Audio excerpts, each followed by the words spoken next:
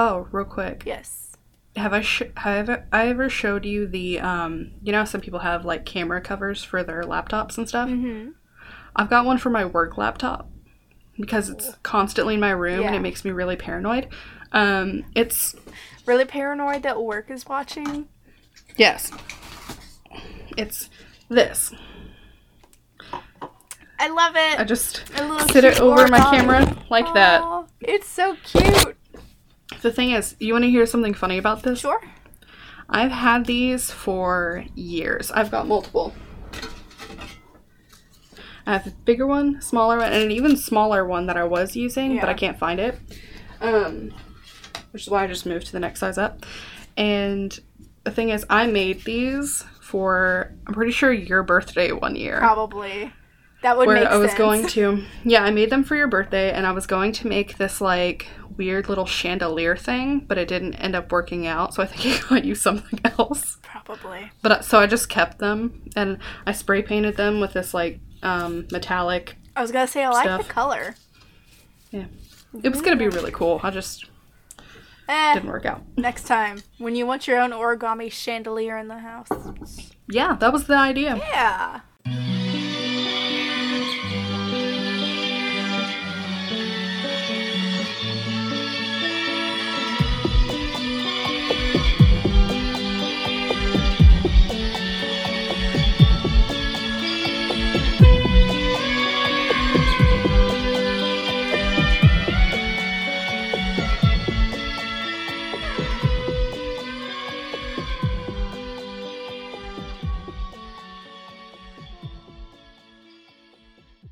Alright, so let's get this show on the road.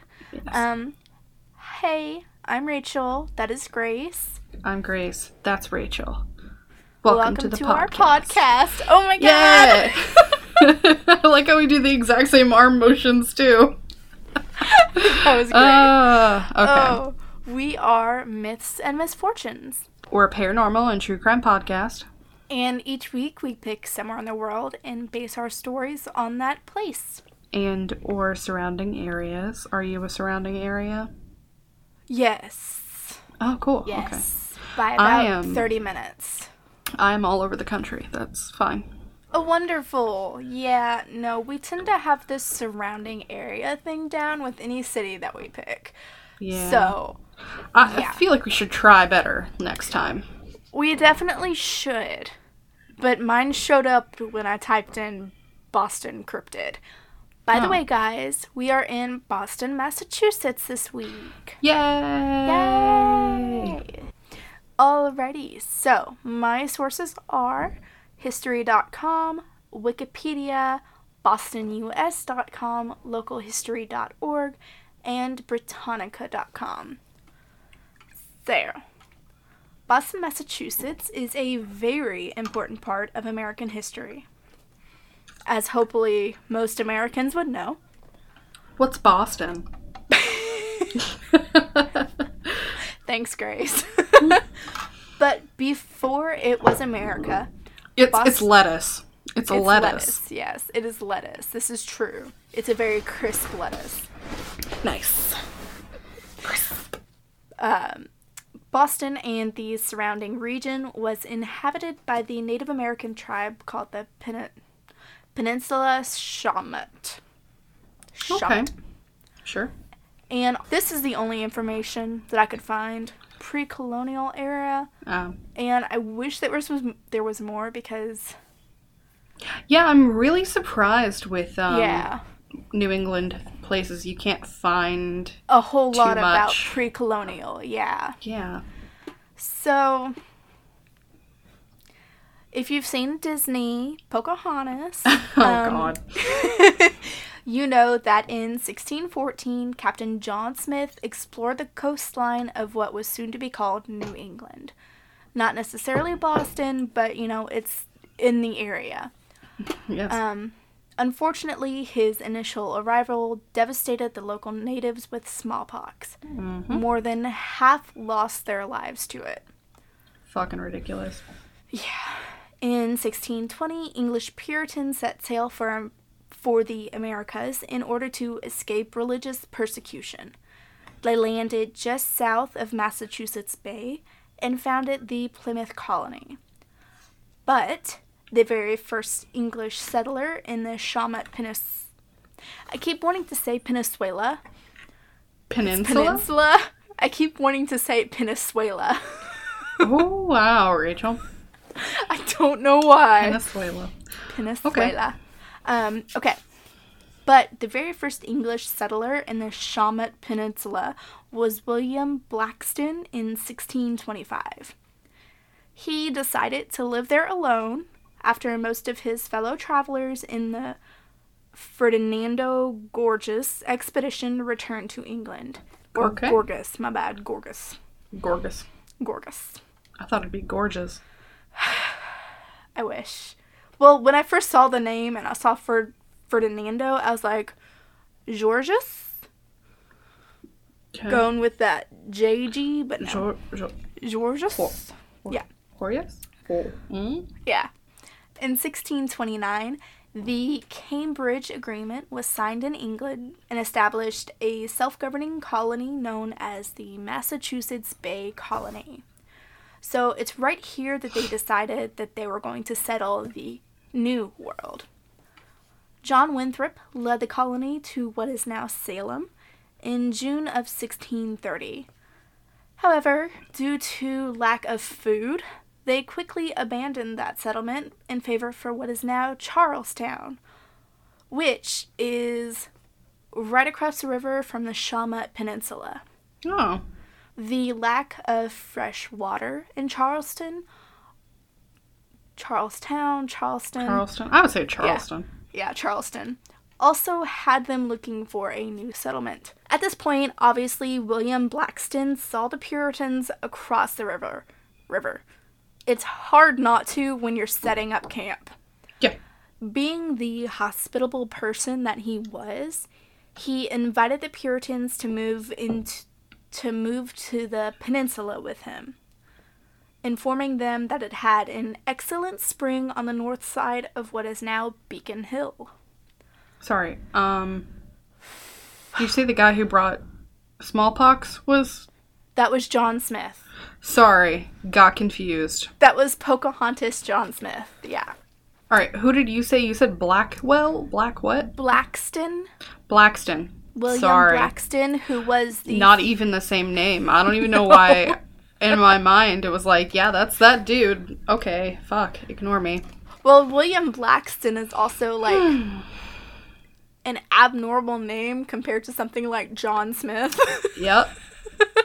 Yep. Sure is. Yeah. Okay.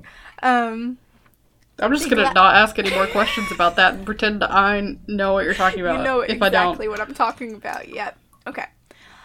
So the Puritans gladly accepted his offer and acquired the land near Beacon Hill from Blackston and the Chickatawba tribe. Which, oh, yes, I've heard of them. Yes. Which it actually does seem like the tribe deeded the land to the Puritans, because I did follow that link on Wikipedia. So they they deeded the land to them. Shocking. Yeah, so good start. Good start, bad ending. It doesn't stay good. Not a lot does. Nope. This whole area eventually becomes Boston Commons. Oh, that's in my story. Oh! So, Winthrop, I don't know if you remember him from, like, 2 paragraphs before. Absolutely. Leader of the Puritans, then announced the foundation of the town of Boston on September 7th, 1630. Just think, we're still in 1630. We've got, 1,000 years to go. Wow. That's okay. Yep. Naming the town after Boston in the English county of Lincolnshire. Oh, I actually did not know that. I kind of assumed it. I thought it was somebody's last name or something. Which does happen all the time, yeah. The first school, Boston Latin School, and first college, Harvard, in America were founded within 5 years of Boston settlement. So 1635, 1636. Wow. The ironic part about this Puritan settlement is that despite being run out of England for their religious beliefs, they had very little tolerance for other religious beliefs within their colony. They were banishing prominent clergymen and leaders, imprisoning and whipping ministers, even closing the first Boston Baptist meeting house. You would think that running from religious persecutors, that word, yes, would cause the Puritans to be more tolerant, but apparently not. Now we're going to hit a little close to home on this part. 6 smallpox outbreaks took place between 1636 and 1698, and between 1721 and 1722, a major smallpox epidemic occurred. Out of a population of 10,500 in Boston, 5,889 caught the disease and 844 died. Jeez. 14% of their population died. Insane. And for the most part, they contained the spread of the disease by isolating themselves from the other colonies. Wow. Go figure. However, at least 900 fled from the city, spreading the virus. Yep. Sound familiar? So, on to the things we learned in school. Yes. Boston took a very strong role in the protests against taxation, especially the Stamp Act of 1765. Boston merchants avoided the customs duties by smuggling in and out product. Governor Thomas Pownall tried to keep the peace and make both the people and London officials happy. However, when Francis Bernard took office in 1760, he decided that he wanted to get rid of all opposition within Boston. Of course. He heavily implied in letters to the crown that troops were needed in order to maintain colony obedience. Of course, same time, the 1760s, Americans were heavily focused on the principle, no taxation without representation. Yeah. Which, again, as hopefully most Americans know, this sparked the American Revolution. British troops arrived in October of 1768, causing major tension within the colonies. On March 5th, 1770, British soldiers fired into unarmed demonstrators outside of the British Custom House. This resulted in 5 civilian deaths and escalated the tensions between American colonists and the British. Yeah. This later came to be known as the Boston Massacre. Yep. Which, honestly, as a kid, when we learned this, when I heard Boston Massacre, I was like, oh my god, so many people died.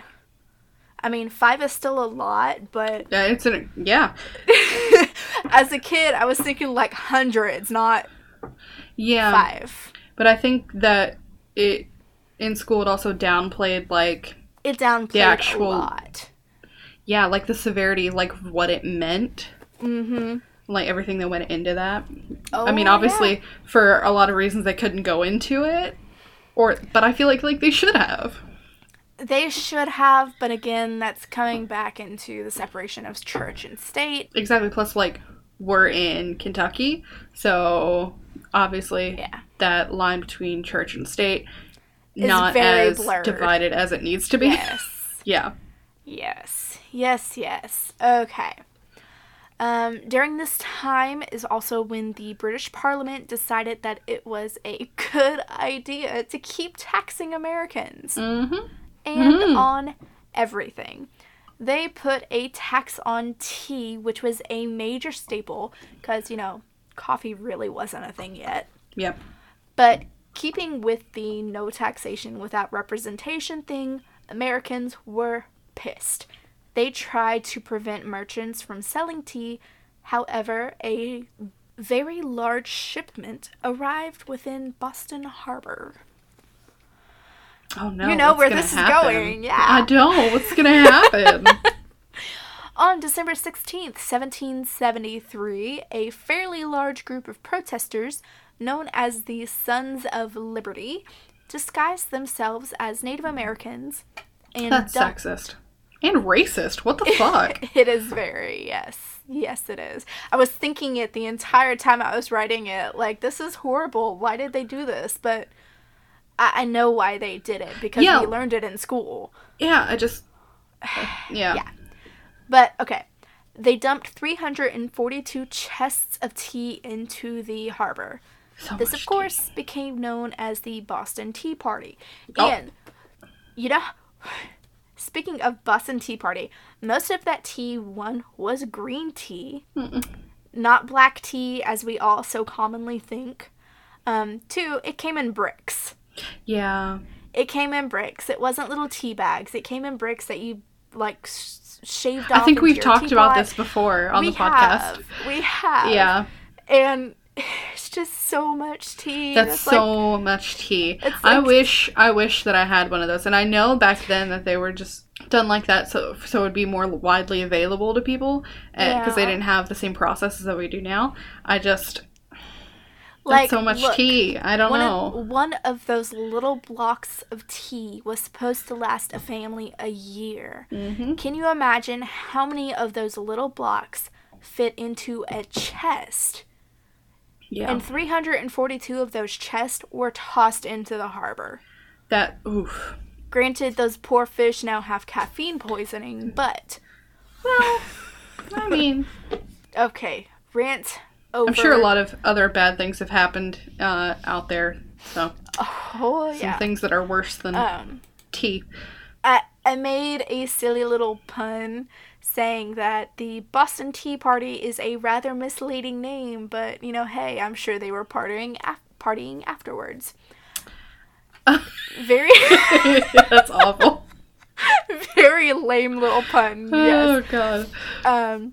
Okay, this little act of defiance was in response to the new tea tax, and I'm sure that they felt this would send a sign to England that America wasn't have any of it. However, British government did the exact opposite of what the Americans were hoping for and passed new, harsher laws, closed the port of Boston, and stripped Massachusetts from its own self-government. Wrong move, Britain. The other colonies rallied behind Boston, creating the first Continental Congress, where they armed and trained their own militia units as Minutemen. Mm-hmm.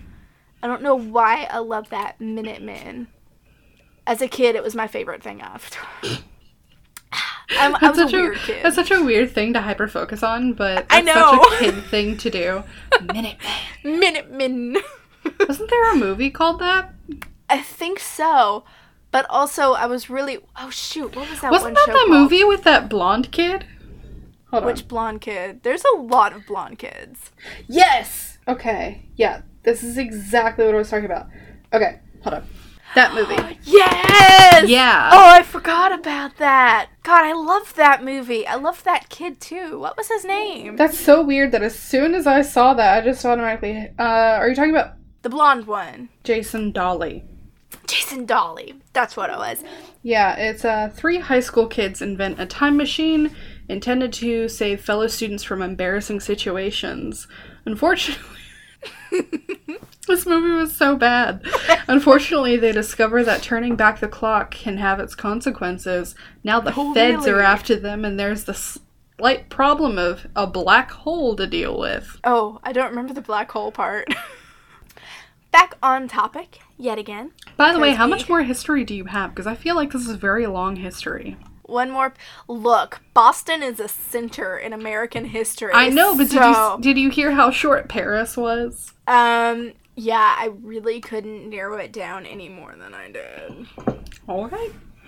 Because I felt like it was key parts. To be fair, I did cut out a lot based on what I could and could not pronounce. So. True, and I can pronounce a lot of this. Okay. Except for Peninsula. Venezuela! Okay. England sent even more troops to Boston, naming the Commander General Thomas Gage the new governor.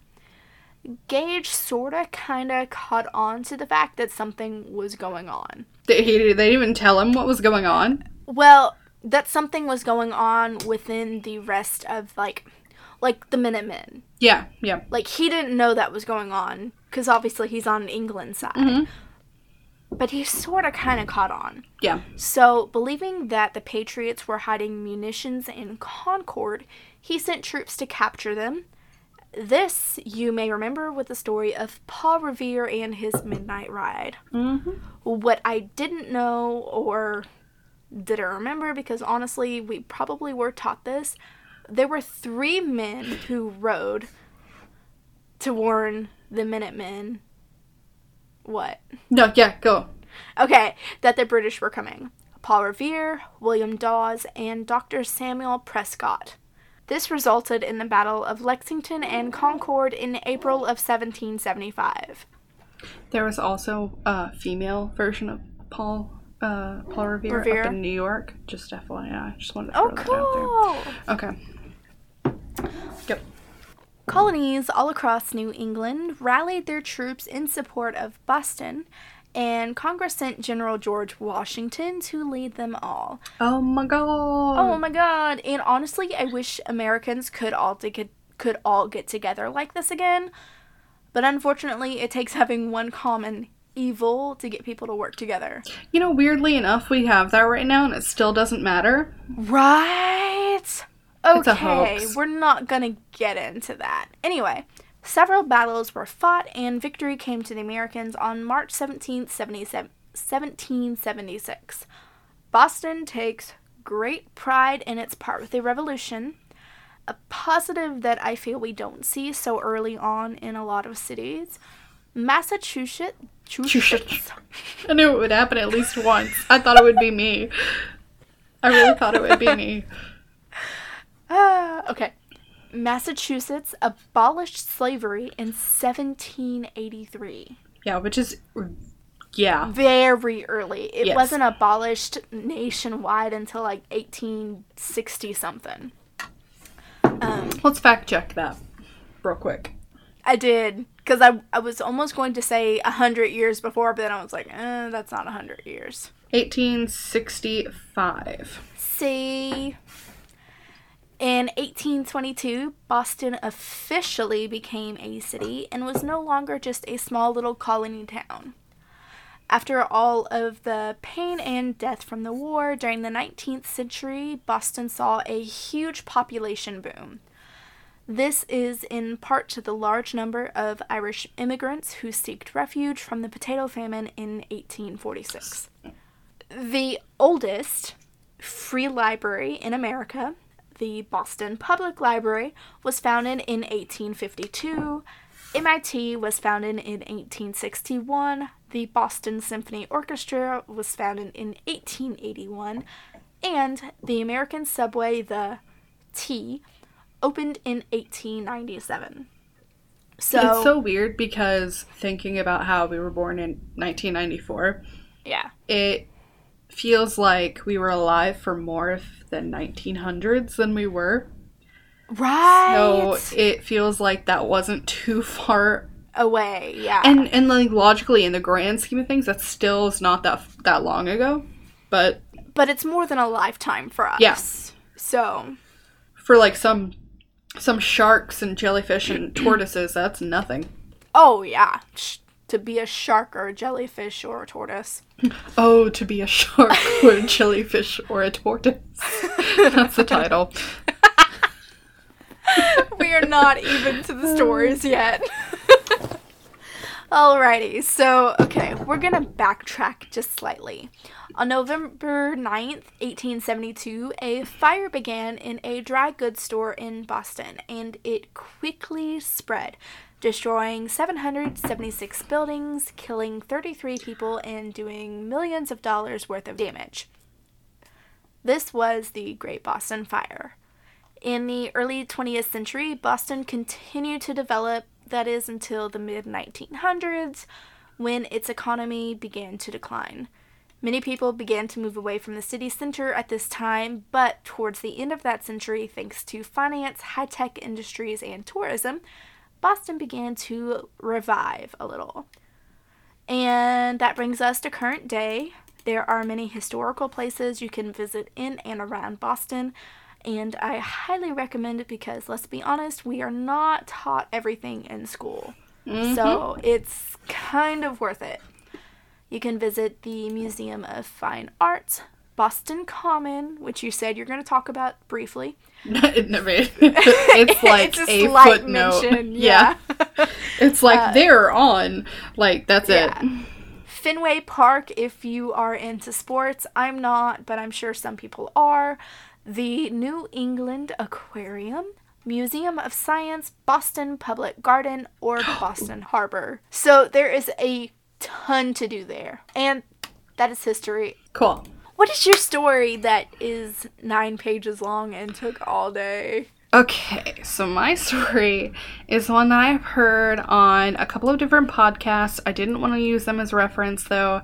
Like, I didn't want to go off of them because I wanted it to be different. And I wanted to make sure I got as much as I could. It was rough. I literally started writing this at like 10 o'clock this morning. So, I'm doing Christian Gerhartsreiter. Never heard of it. I'm surprised. I am too, because I've heard of a lot now. I think once you hear it, you might recognize it. Probably. My sources for this are Wikipedia, Time.com, CBSNews.com, CharlieProject.org, and a Vanity Fair article by Mark Seal from 2008. Okay. So, I just want to say this is a very long one, and I apologize for how long I'm about to talk. I'm going to try to cut out certain things if I have to. If I feel like this is going on for too long, I will cut it out. But a lot of this was kind of necessary. Yeah. Because there were some things that I didn't even know about, and I've heard the story at least 2 or 3 times. So it's important to mention it because we've never heard of it? Yeah, I mean, hopefully people like the extra stuff that I've added in. That'll be nice, yeah. Okay, so Christian Gerhartsreiter was born, according to his parents, and this is a big one, according to his parents, February 21st, 1961, in Bavaria, Germany. Okay. According to him, it's a year earlier on February 29th, but that's... Because they didn't want him to be a leap day baby? No. Okay. No, his parents have the correct birth date. Oh, okay. So, like, if it's so much. Okay, it's a thing. It's so much. Okay. As a child, Christian was smart, albeit a troublemaker, and apparently very awkward. Yeah. Like most kids. But he was like, I don't know. And awkward. He, like most other people, he had a desire to get the fuck out of his hometown. Well, yeah. Duh. Everybody wants that. At least temporarily. I mean, most people, at least want that for a little bit. He was hitchhiking in Germany at 17 when he met an American couple, the Kellens. They gave him a ride, and when he found out that they were from California, he was just like, yes, I love it. He began telling them all about how much he loved Hollywood movies, old Hollywood, and just like the culture surrounding all of that, and how much he wanted to get out of his town. Yeah. His desire was so strong that around a year later, he lied on his immigration forms, saying that a couple in California invited him to stay with them. I remember it now! Yes. Yeah, but like, how do you keep, like, I can't even remember somebody's name, like, 5 minutes after I met them. So to remember these two people's last names from that long ago. But see, also, when you go through customs, they tend to ask for the address you're staying at, too. Oh, really? Well, Yes. I don't know. This was back in the 70s, so I'm not sure about that part. Okay. But for some reason, he told his parents that a New York radio station had hired him as a DJ. I don't know why he would say that. It was really weird. But so his parents think he had a job? I guess so, but he could have said anything. Why New York and why a DJ? That's so weird. So, anyway, like I said before, he loved Hollywood and he had this dream of becoming a movie star, and that was his sort of original plan. But he first lands in Meriden, Connecticut, where he put an ad in the newspaper posing as an exchange student who needed a place to stay. And one family, the Savios family, they were like, yeah, you, a total stranger, are welcome in our home. This was a different time. With no sort of actual fact-checking. And I know that. It's crazy to me. So, look, but like, people you know, in the normally 70s they go got through... away with a lot. I know. But like, normally for exchange students, at least these days, you have a whole program that you go through. And I guess during that, he's just like, hey guys, I'm gonna do my last year of high school in America. That's just what I'm gonna do. That's fun. That's crazy. So this family has their own son, Ed, who's around the same age, and they enroll Christian as an exchange student with him at Berlin High School. Christian sort of creates this whole persona and tells the Savios family that he comes from a prominent, wealthy family in Germany. Like, so wealthy, they had maids and butlers and shit like that. He told them that his father was an industrialist, something to do with, like, Mercedes or something. And they're like, okay, cool. A little weird that you need to find a family to live with if you're super rich. That's what I was just thinking, yeah. You know, it's the late 70s. They don't need to think that much about it. They don't need to think. About it. It's weird. No thought involved. Just None. Spur of the moment. So, Christian slept on the Savios family's couch, and he was so fucking entitled. He always expected for his breakfast to be prepared for him and for his laundry to be done by the family. He never picked up after himself, and he sat on the couch watching his favorite TV show, Gilligan's Island, all day. I knew that was gonna be what you said. But so Gilligan's Island threw you off? Gilligan's Island threw you off? No. Gilligan's Island didn't throw me off. My semi-intoxicated brain plus the headache, when you said, I was like, oh god, he was watching hentai in the living room. That's horrible. That's the title, Hentai in the Living Room. That is it. You cannot convince me of anything else. Okay. He loved American TV shows. His favorite show, above all others, was Gilligan's Island, right? But he was also so enamored with one of the characters, Thurston Howell III, who was a wealthy man from New England, so much so that he began to mimic the speech patterns of the character. So it's like, yes, my dear boy. You know, yes. That's shit. Yes, my dear boy, please. Yeah. That was actually... Yes. That was actually my whole thing when we first started recording. I was going to say, hello! Hello, my dear boy. How are you? It's like Professor Trelawney. Yeah. Yeah. I'm serious. I was thinking about it all day. I was gonna go, hello! Oh, gee. Dear God, that's so loud. But he really acted like living there and the way that they lived was really beneath him. And one day in 1980, the family's daughter, who was younger, I think like 8, was locked out of the house. Oh, no. And Christian was so lazy that he wouldn't even get up from the couch to let her in for like 3 hours during the middle of winter. Oh, Jesus. Was she okay? Yeah, she was fine. Okay. But that was pretty much the last straw, so they kicked him out. Well, yeah. No shit.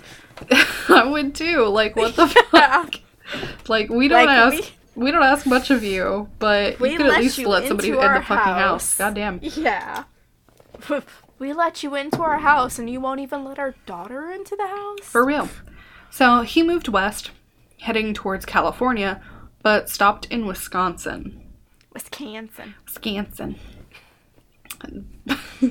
By this point, he was going by Chris Kenneth Gerhart. Don't know why. So he enrolled at the University of Wisconsin, the Milwaukee campus, where he studied film. He somehow, despite not being a citizen, planned on voting for Ronald Reagan. Mm-hmm. Yeah, he told the Savios family, like, he kept in contact with them. And he was on the phone with them during a phone call. He told them this, and they're like, how? You're not a citizen. And he said that he would soon have a green card and be a legal citizen. I can't remember. Does he marry someone? Yes. Okay. Next bullet point. Bullet point, he marries this girl. He managed to convince 22-year-old Amy Dunkey to marry him by telling her that if he had to go back to Germany, he would have to go into the army, and he would be sent to fight in the Cold War on the Russian front line, which was not a thing. Also, you deserve it. But that wasn't even a thing. I know. So, anyway, they got married at a courthouse in 1981 with one of Christian's classmates as, like, a witness/best man. Yeah. After a few... Yeah, he was like, this is kind of weird. I mean... Yeah. But, I mean... Oh, yeah, no. This is where the guy was like, I didn't really know him. Yeah. Yeah, he was like, I mean, I'm not going to say no. I'm not going to say no to being best man and, like, free food. Basically. So, a few weeks after the wedding, he stopped showing up for classes, and he divorced Amy right after he got his green card and left for California. Mm-hmm. Literally all he had when he arrived in California was his car and barely any money. Mm-hmm. Yeah. Mm-hmm. He started going by Christopher Chichester, the 13th Baronet.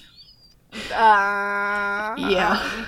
Yeah. Doesn't baronet usually mean female? You know, no. A member of the lowest hereditary titled British order with the status of a commoner, but able to use the prefix Sir. Okay. So, he probably asked people to call him Sir Chichester. Chichester. Yeah. So, he began to ingratiate himself into the extremely wealthy and extremely exclusive community of San Marino. Okay. They're, like, some of the wealthiest people in the country. Like, and is this already in California? Yes. San Marino? Yes. Okay. Oh, okay. Not that we would know. I mean, No, not that we would know or anything. Although I feel like I listen to so many podcasts where so many of their stories are in California, so I feel like I know California very well at this point. But that's also because they live in California, and then not only that, but there are so many fucking serial killers in California, especially in the 70s and 80s. Crazy. Mm-hmm. Yep. Okay. And it's because they weren't focused on that. They were focused on others. So, he became a regular at the local businesses and social clubs which is so smart to me. It's so smart. So that it became a regular.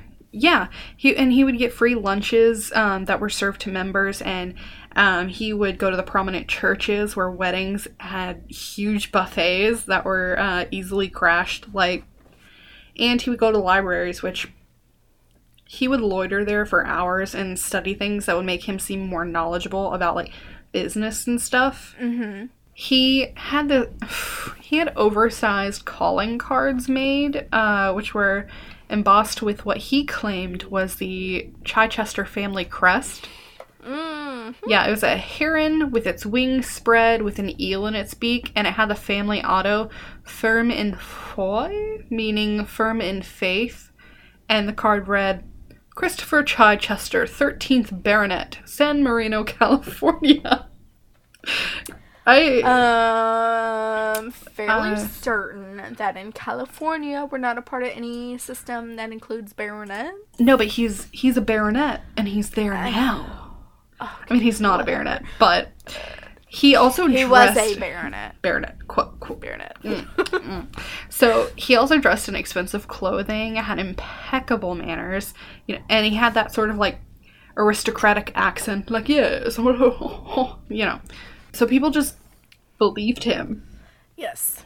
He was that charming and that convincing. And I'm sure that it didn't help that you couldn't really check stuff like that out unless you had, like, real contacts.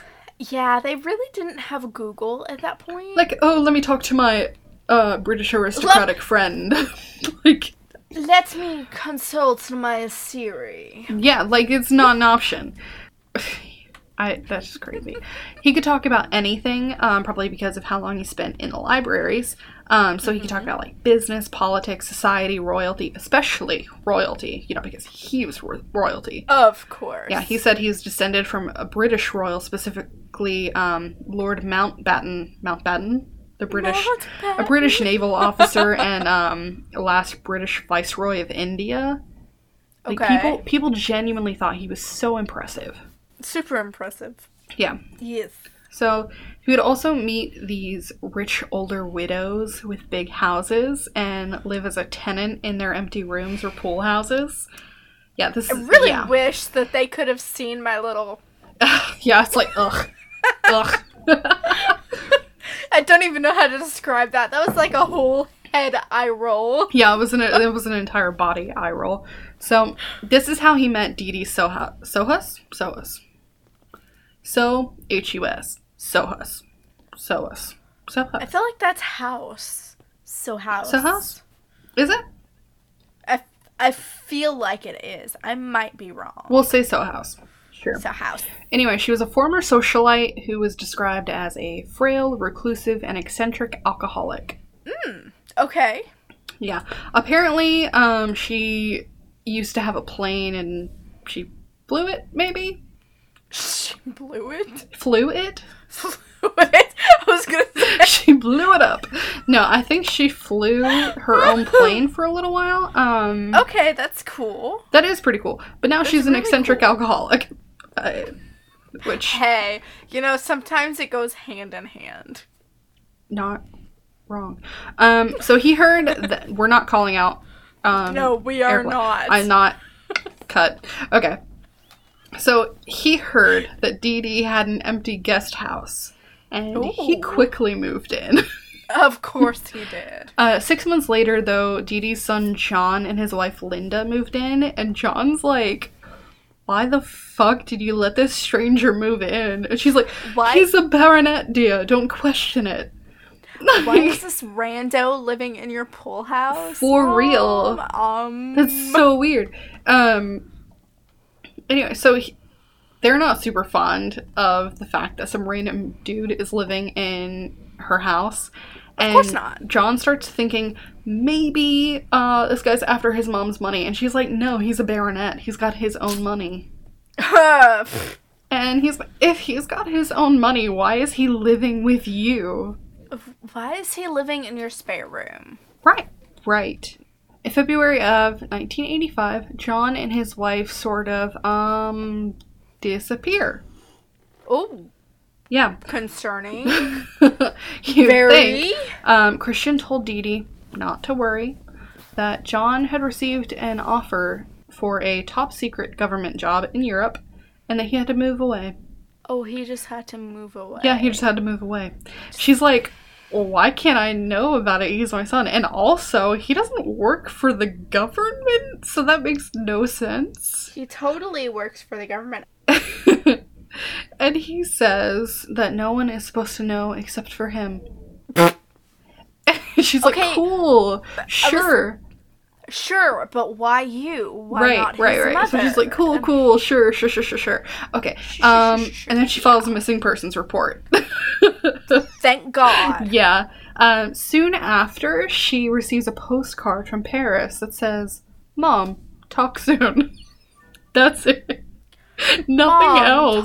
Mom, talk soon. Sure. That's not really satisfying enough for her, obviously. And even police were becoming suspicious, so 4 months later... Also, the postcards that I sent you from Florida, when we were kids, I would not spend that much money to send it from Paris to California for Mom, talk soon.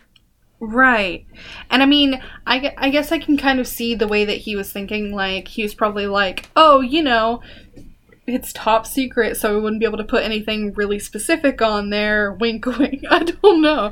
Like, but he could be like, hey, Mom, just want to let you know, we're in France. We can't. But he wouldn't be able to if it was top secret. But if he was top secret, what if he couldn't even say where he was? But it even said it's from Paris, so, like, I don't know. But also, it's one of those things he could have said, hey, Mom, sorry, I had to leave. Can't talk. We'll call you soon. Right. So, 4 months later, Christian's like, well, bye, and leaves town in John's new pickup truck, which he, quote, left behind when he, quote, moved to Europe. So, on his way out of California, he stops by the Kellen family's home. You remember the family he kept in touch with that he met in Germany? Yeah. He kept in touch with them through the years, probably just so, like... he's weird. Well, no, I'm thinking that it was probably, like, he put their name on the immigration form. I'm thinking that maybe he did that just to be like, oh, yeah, I know that kid. Because he kept in contact with them, so he kept up. Yeah, I think so. But I mean, he could just genuinely like them and like them because they're from California and he thinks they're cool. That's a possibility. I feel like he probably did because even psychopaths, you don't keep up with someone that you just don't. True. You don't like. Yeah. Unless he can get something from them. I mean, or maybe he's a sociopath. I don't want to generalize between sociopaths and psychopaths. You like something about them, even if it's just their money. You like something. Sure. So he goes to their house in LA and says that he's leaving California. Blah blah blah. The thing is, while Christian's saying goodbye, the Kellen's son Wayne walks outside and walks by the truck that Christian was driving, and sees a woman who's obviously been crying, sitting in the truck. But, he doesn't really think anything of it. It's like, it's not my business. Like, that's his stuff. Maybe it's like... Americans need to stop being like that. This was the 70s, 80s at this point. Americans still need to stop being like that. But anyway, so he's like, just remember that for later. Yes, just remember it for later. It's very important. Yeah. So Christian, now Christopher Crowe, makes his way back to Connecticut. This time he moves to Greenwich and starts Connecticut. Yes, starts the shit all over. Okay, so have we been in Boston yet? No. We'll get there eventually, I promise. I wouldn't have picked this if it didn't have Boston in it. I assumed so, but I just wanted to check. Oh, I'm actually not in Boston this week. I am in Connecticut. It was super surrounding area. There's no murders in Connecticut that I could have picked. No.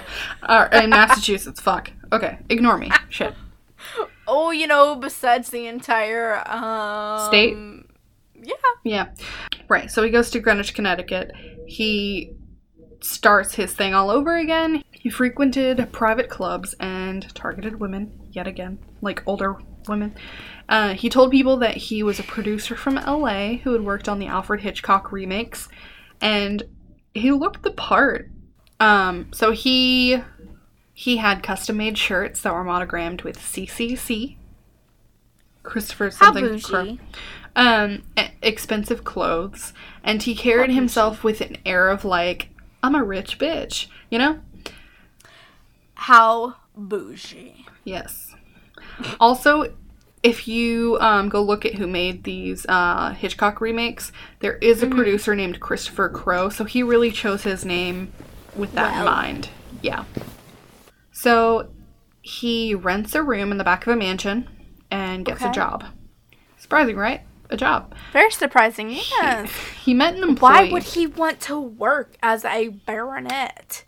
He's no longer a baronet. Southern there. Oh, Jesus. Okay. He's no longer a baronet. He's a LA producer, remember? Sure.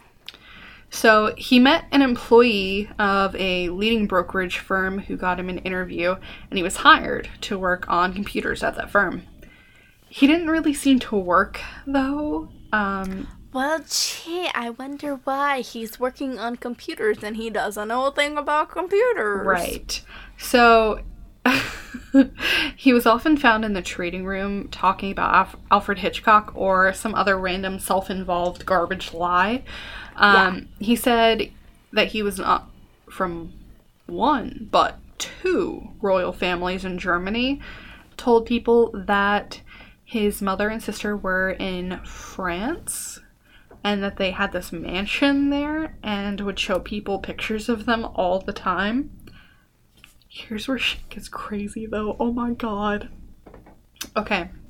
This is the part that I love, that's so fucking crazy and can never... It just doesn't make any sense to me at all. I think he's just, like, fucking with people at this point.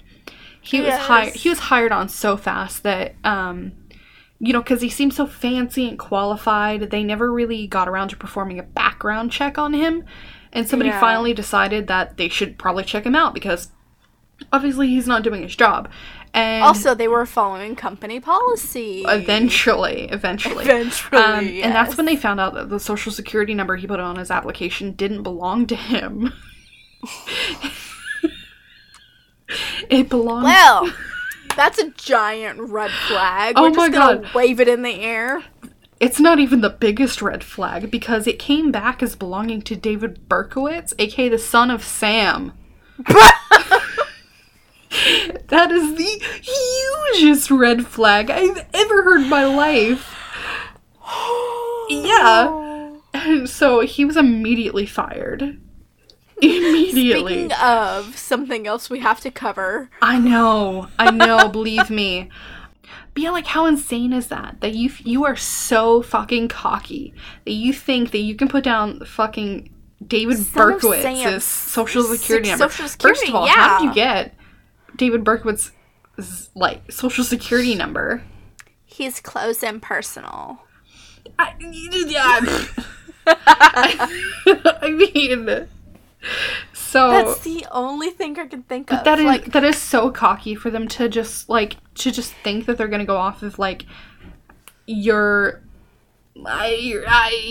persona for so long and not actually check into you, that you think that they're actually not even gonna check.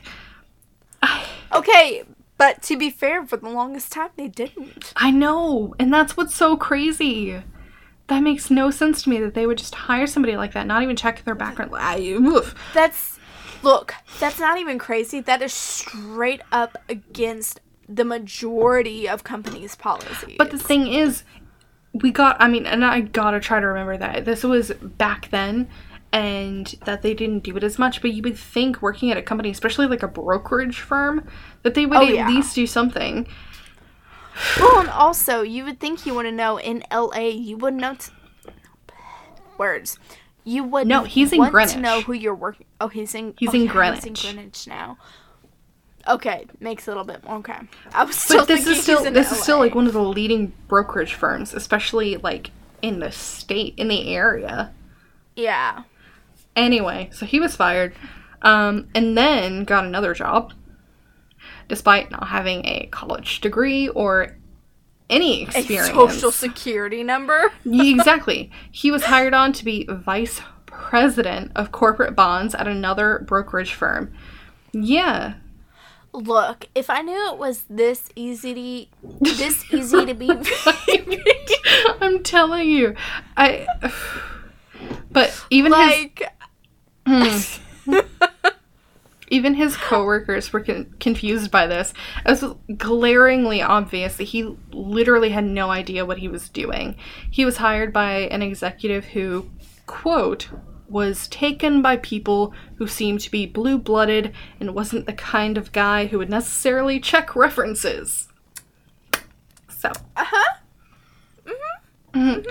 Look, I gotta give it to this guy. He was a talented grifter.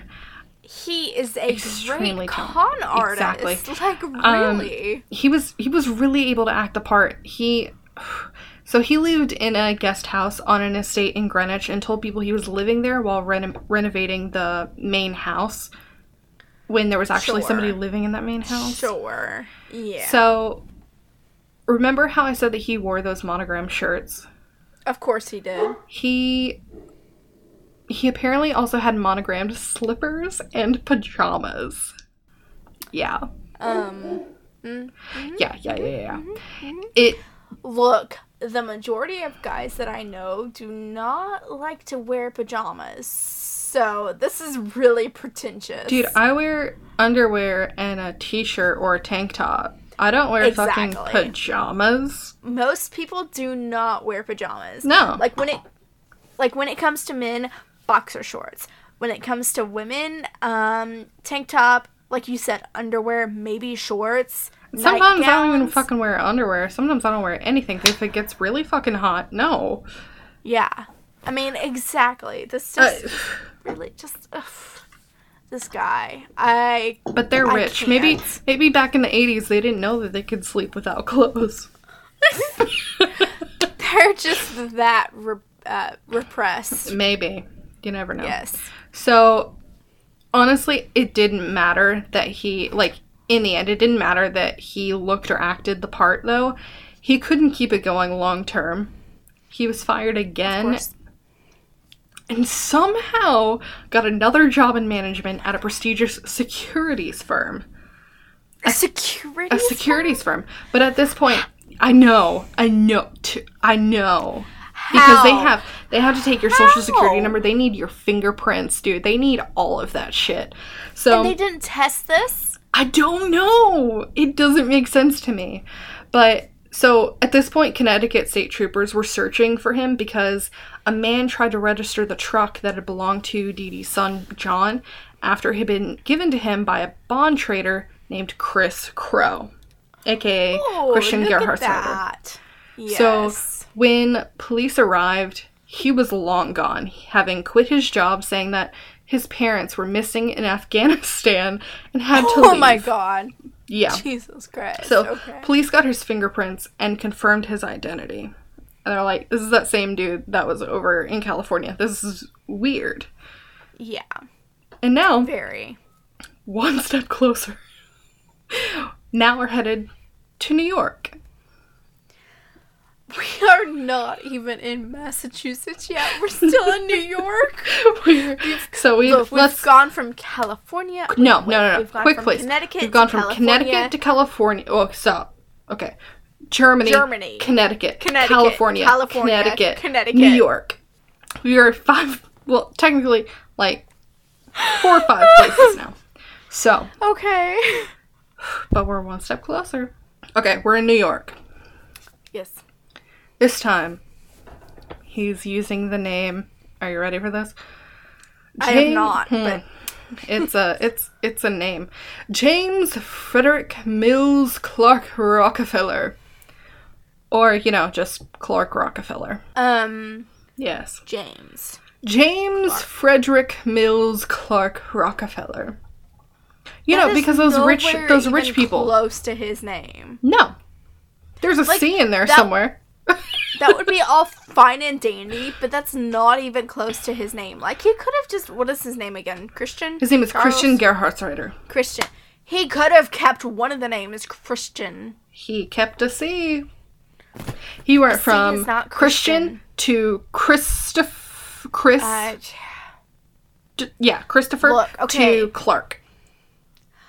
My brain works apparently a little bit better when it's intoxicated because I'm like, okay, why didn't he do this? No, I think it's really good that he picked a name that wasn't so similar because it's less likely that you will have... Because that's a really common mistake that people make when they change their name. They'll keep their first name but change the last name. And people are like, okay, obviously. Okay, valid. But also imagine the emotional instability in the fact that he doesn't even have a name that he can grasp onto. That is his name. Because he keeps freaking changing names. Believe me, it'll come into play later. Because you'll see. He's got some sort of psychological problem here. Obviously. We'll talk. But, no, I think that's part of being a grifter, though, is, being able to switch between these sort of, personas fairly easily. So the guy with many names. Many names. So he joined St. Thomas Church on Fifth Avenue, a church attended by many, like, wealthy and important people. Of course, that's his shtick. He goes for those places. That's his MO. Yeah. He moved into an apartment on East 57th Street, which is a fairly expensive neighborhood. He was so determined never to set foot back in Connecticut. Yeah. Really? Yes. He told people...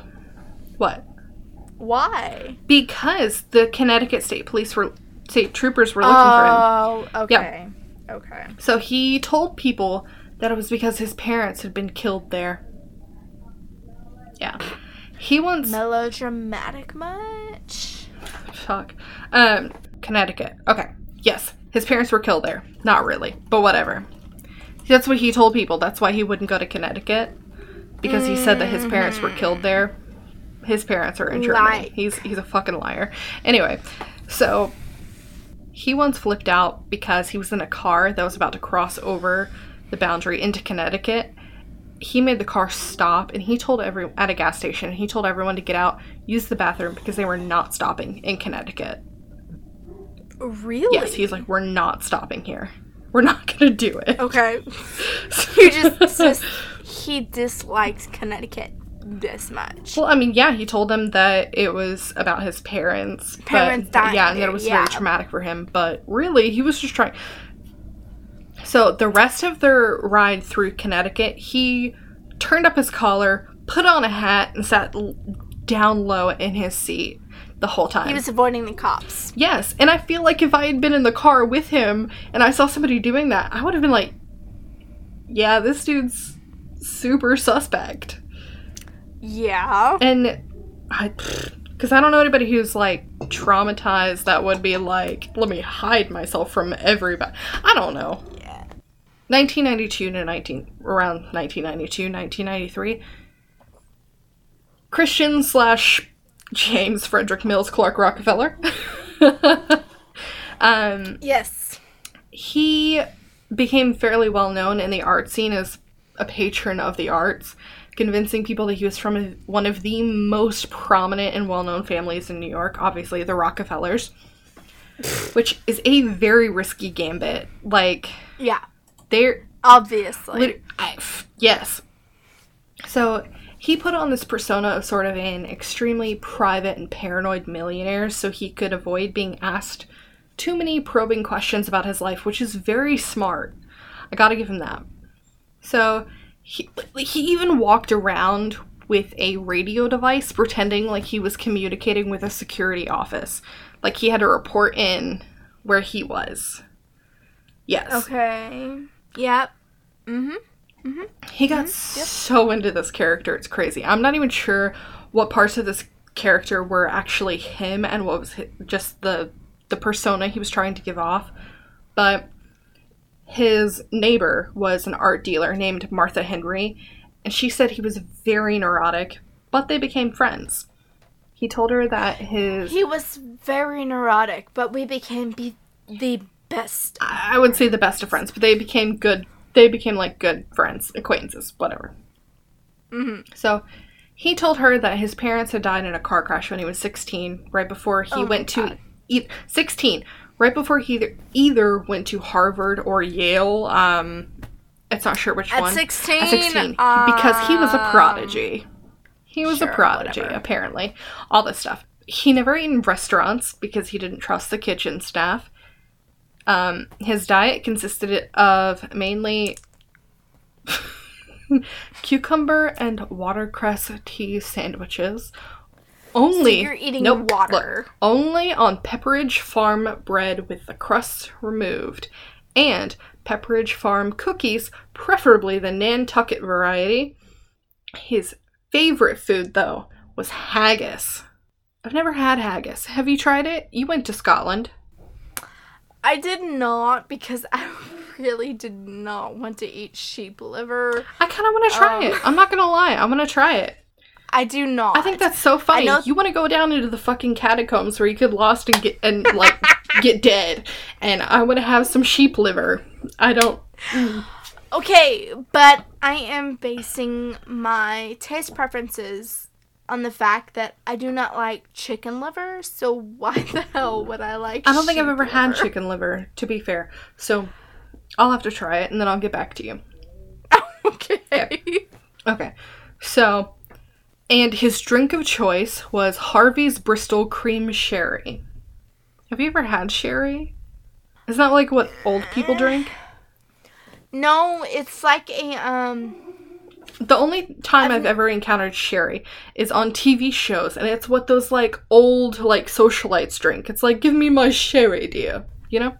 I wouldn't necessarily say old, but it's a very... When I would say it's a old, I mean, very I just mean expensive. older. No, I haven't, but it's one of those, it's a darker wine, not necessarily enjoyed by the elder, but more so by the elite. Ah, gotcha. So, like, if you can afford it, get it. I'll have to look for something next time I go to a liquor bar.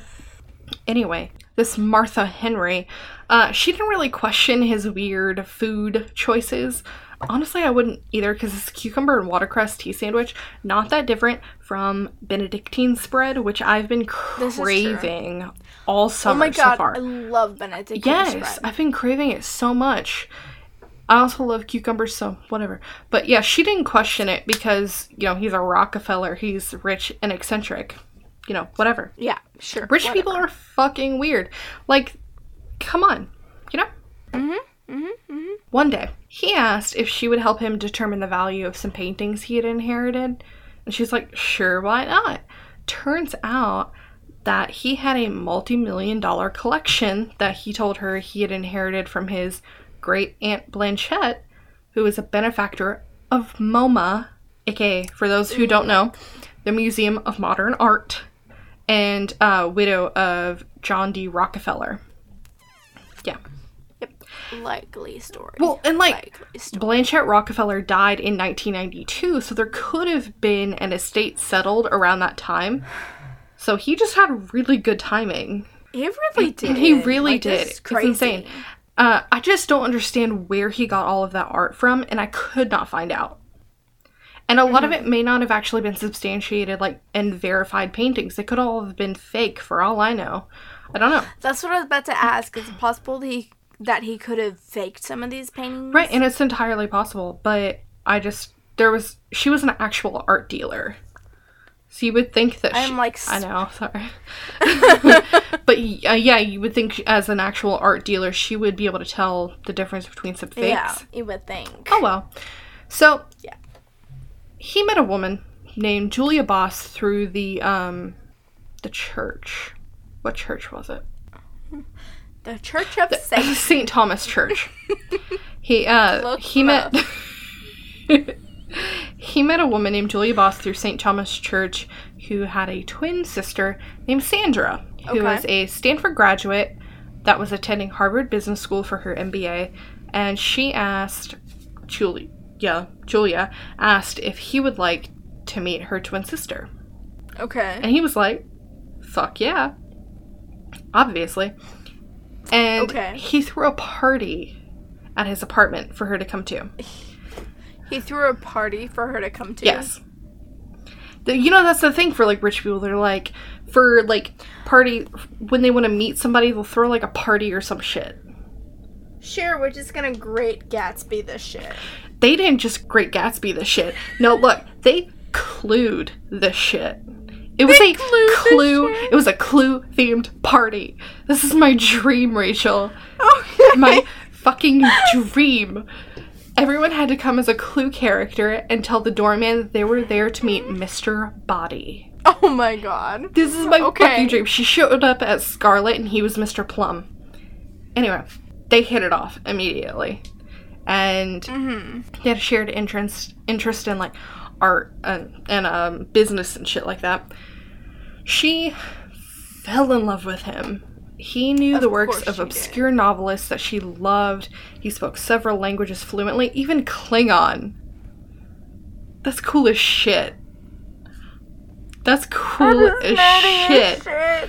That is nerdy. That's cool as shit. Don't be a butthole. Okay, look. That's cool. That is coming from a nerd. That is nerdy as shit. I would love to know Klingon. Are you fucking kidding? That'd be great. That is nerdy as shit. You're a nerd. Leave me alone. I am a nerd, I feel attacked. but still.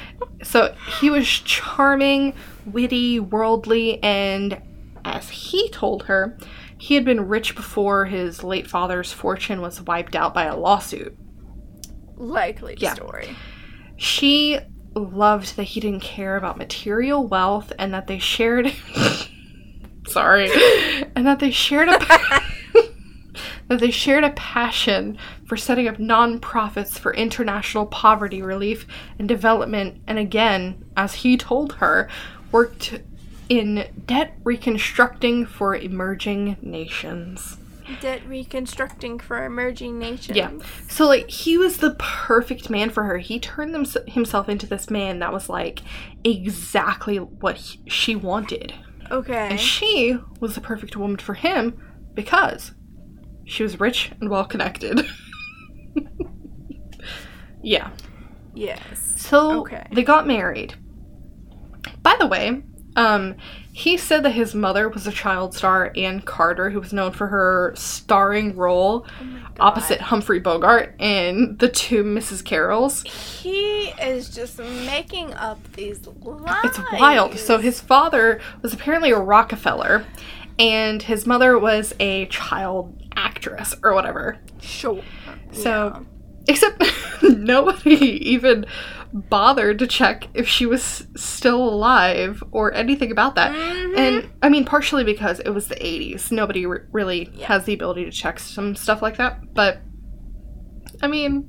whatever. Also, this is one of the worst parts. He said that when they died, he was mute for 10 years. Sure. Yes. Yep. Anyway, they get married, or at least everyone thinks they did. Okay. Including Sandra. She signed everything and gave it to him to file, except he never did. Of course he didn't. Why would he? So, I mean, especially because he basically does not exist.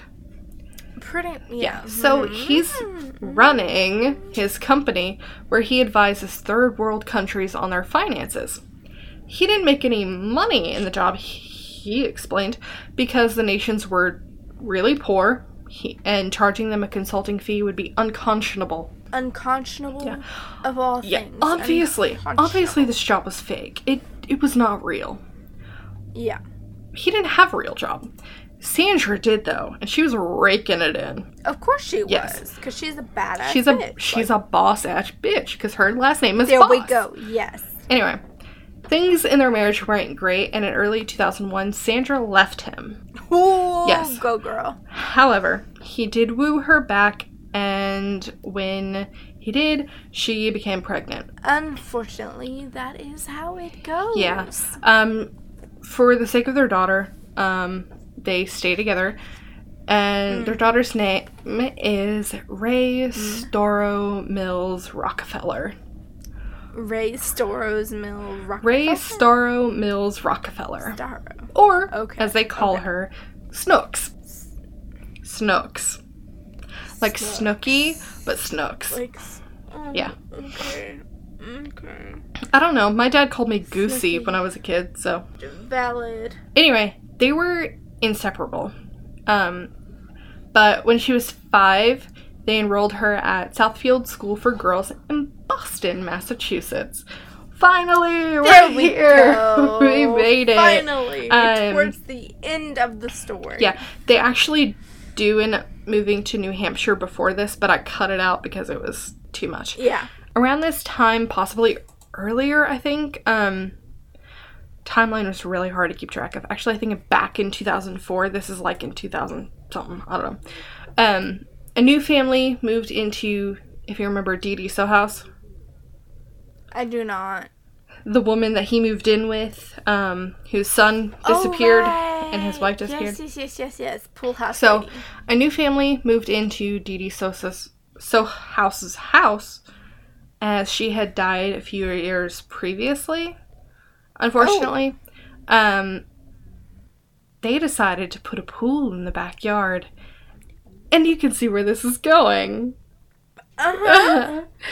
They found a box buried in the backyard that contained plastic bags filled with remains of a human body, which was identified as John Sohaus. One of the bags containing John's body is from the University of Michigan in Milwaukee. Like, how dumb can you get? If you're gonna kill somebody, at least don't do something that literally has something to do with you.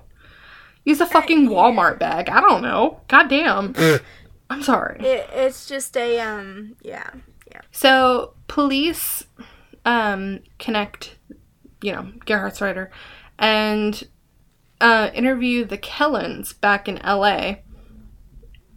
And when they see a picture of John's wife, Linda, they're like, holy shit, that's the woman who was crying in the truck. Oh my god, really? Yes. What? Yeah.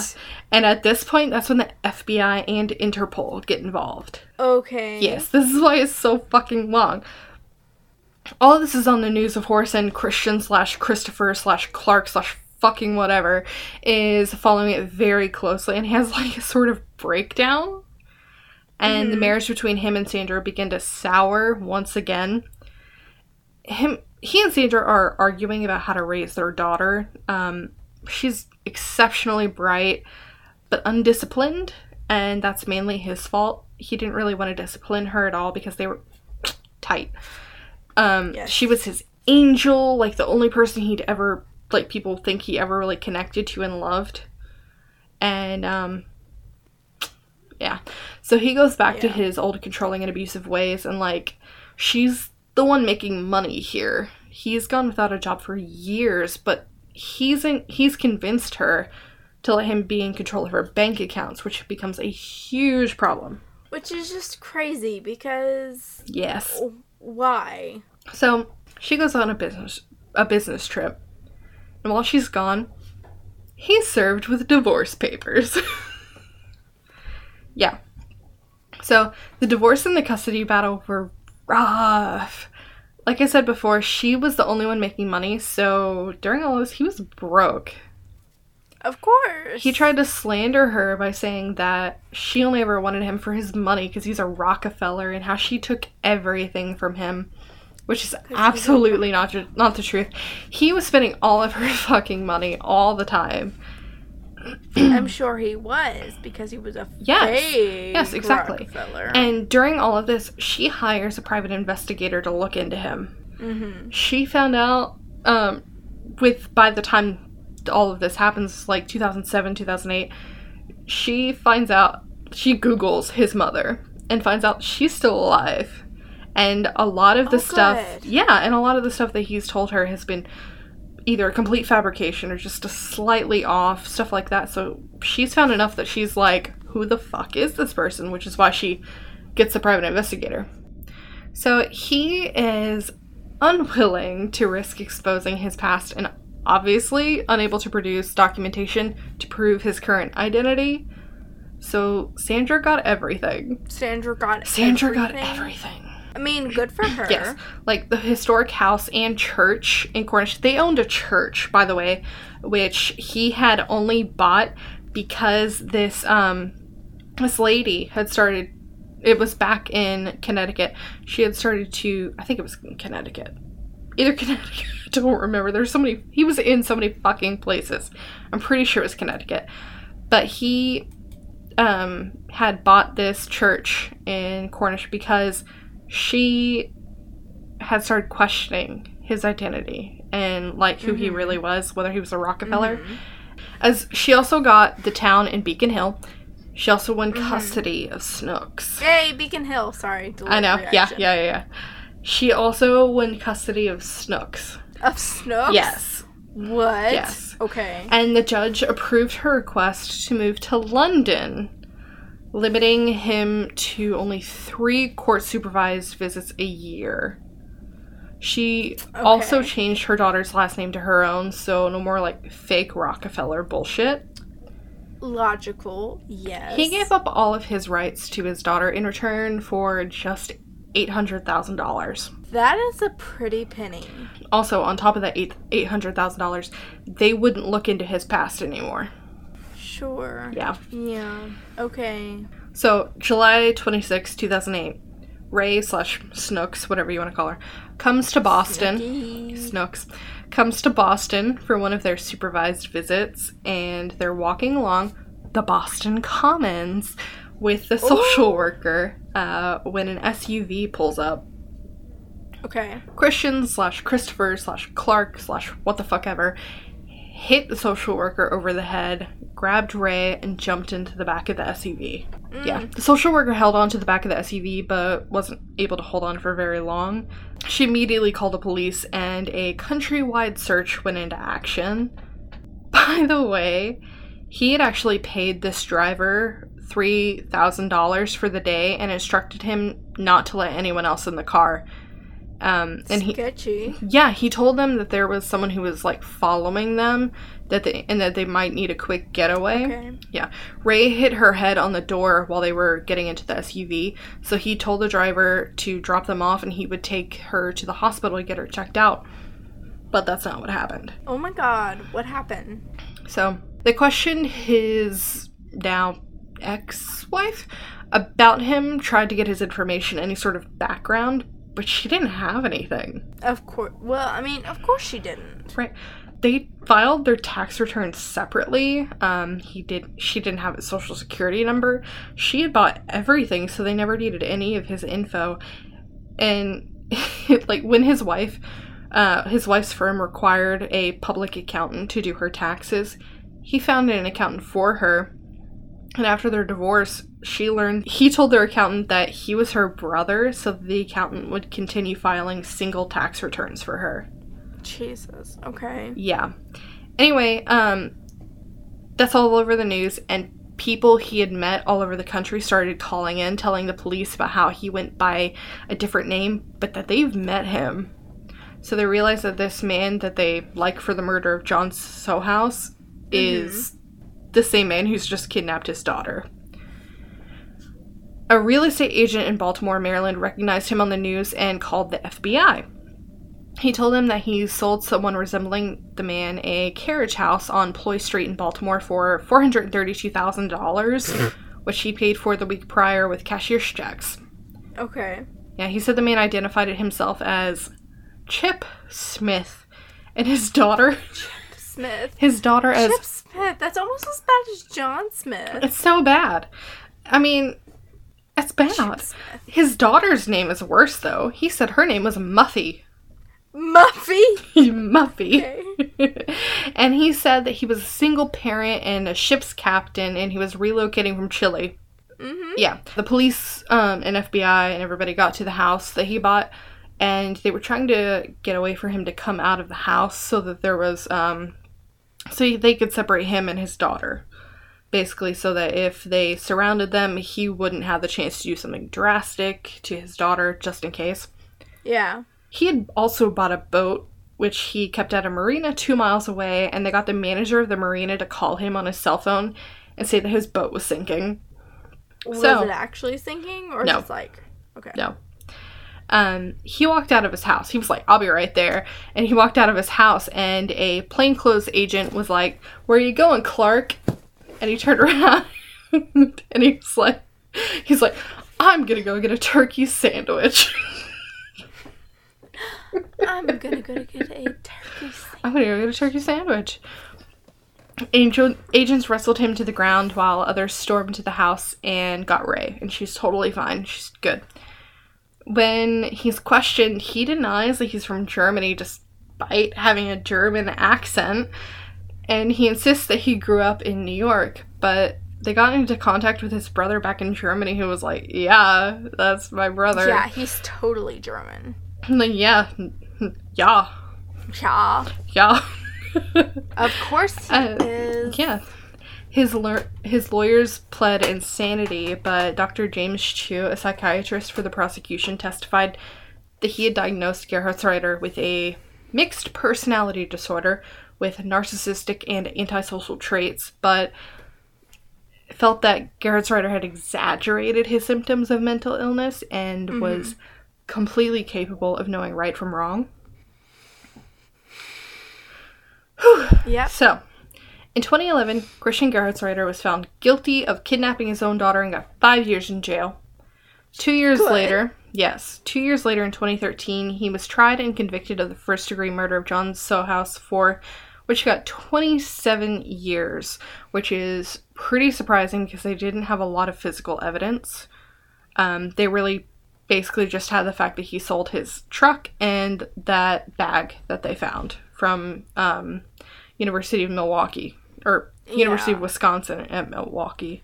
Yeah, but they couldn't prove anything else. Right. But, I mean, he got 27 years, so that's good. He will be eligible for parole in September of 2030 when he is 69 years old. 10 years from now? Yes. To this day, he maintains that he is innocent and not Christian Gerhardsreiter, although DNA and fingerprint analysis has concluded that he is. Unfortunately, to this day, Linda Sohaus has not been found. Oh, that is so horrible. Yeah, Linda's case remains unsolved, and foul play is suspected, and it is on the Charlie Project if you want to look at it, but so far they don't have, he hasn't confessed or said where her body is or if she's even dead. They've had some cases where they, like, some points in time where they have, her employers have been like, hey, this person says they need her for reference, and they say they're Linda Sohaus, but not really much other than that. Yeah. And that's my story. Oh my god. That is crazy, and I also love how I realized what it was after, what was it, the second sentence? Yes. Yes, that was fantastic. Thanks. So, I'm going to go on and move on to my story. It's really short. I want it to be longer. I actually kept looking, and I kept looking, and I kept looking, and I couldn't find anything else. So, yeah, what is your story? I don't think you didn't write it down. I didn't tell you. No. Yeah. My story this week, I am covering the Dover Demon. Oh, I don't think I know about this. Oh my god, you don't? Oh I don't think so. Okay, so I was going to do the Bridgewater Triangle like you suggested, but there was just so much. Yeah, it's a lot of information, so you have to be that's why it's a lot of information. Yes. There's a lot of sightings, and this would have been a 4-hour podcast. Yes, I was having a really hard time forming the words for it, so I needed to devote more time than I had available this week, which is hilarious given how many sources I found for the story. So my sources are cryptozoologycryptids.fandom.com. That is a mouthful. The Mothman.fandom.com. Wikipedia archive.boston.com. cryptidsfandoms.com. registercitizen.com. allthatisinteresting.com. thefolklorist.com. onlyinyourstate.com. thoughtcatalog.com. simmonsliz.libguides.com. occultworld.com. and the nativelanguages.org. Alright, so we are just going to take a little half-hour drive to Dover, Massachusetts. Oh, we're so okay, but see, I would have an issue with this word like I did earlier. Sober. So, yes. Okay, half-hour drive to Dover, Massachusetts with the Dover Demon. The creature is described as gray, white, or peach-colored. Oh, okay. Yes, multiple colors, with glowing eyes that are either green or orange. It has yes. There's a lot of multiples with the story. Should I look up pictures? No, I have pictures. They are on the drive, by the way. Oh, perfect. It has unusually long tendril-like fingers and toes. Oh. And while it can walk on 2 feet, it typically prefers to run on all 4. So, oof. The only sightings of this creature took place in 1 week of April in 1977. Oh, really? Only 1 week. Like, there are 3 sightings of this creature, and this is like, pretty much a very famous creature. That's crazy. I can't believe that's such a short period of time for it to be such a prominent thing. Yes. So, the very first sighting took place on April 21st, 1977. 17-year-olds Bill Bartlett, Mike Mazzocca, and Andy Brody were driving north along Farm Street. So I did do a Google Street View, and it's a little country road, much like mine. Bartlett was the one who was driving, and he was the one who saw a very odd creature pacing along a stone wall. Wow. So, at first he thought, it was just a cat, a dog, just the normal thing you see on a country road. It's a bird. Possum. It's a plane. It could be anything. It's a Dover Devil. But he thought it was just this normal mammal until the lights hit it. So, oh, really? Yes. Apparently, as it was walking along the loose stones that had fallen from the wall, it was clutching at the rocks with its long, thin fingers and toes. Mm. And according to Bartlett, it had a large, bulbous, watermelon-shaped head that was disproportional to its skinny, long neck and body. Its limbs were long and also very thin. Okay. According to Bartlett, it also had very large hands and feet. It had huge, round, glassy, lidless, glowing orange eyes, no nose, mouth, or ears. Oh dear. Oh dear. Okay. In the light from the headlights, its skin appeared to be peach-colored and kind of, sandpapery.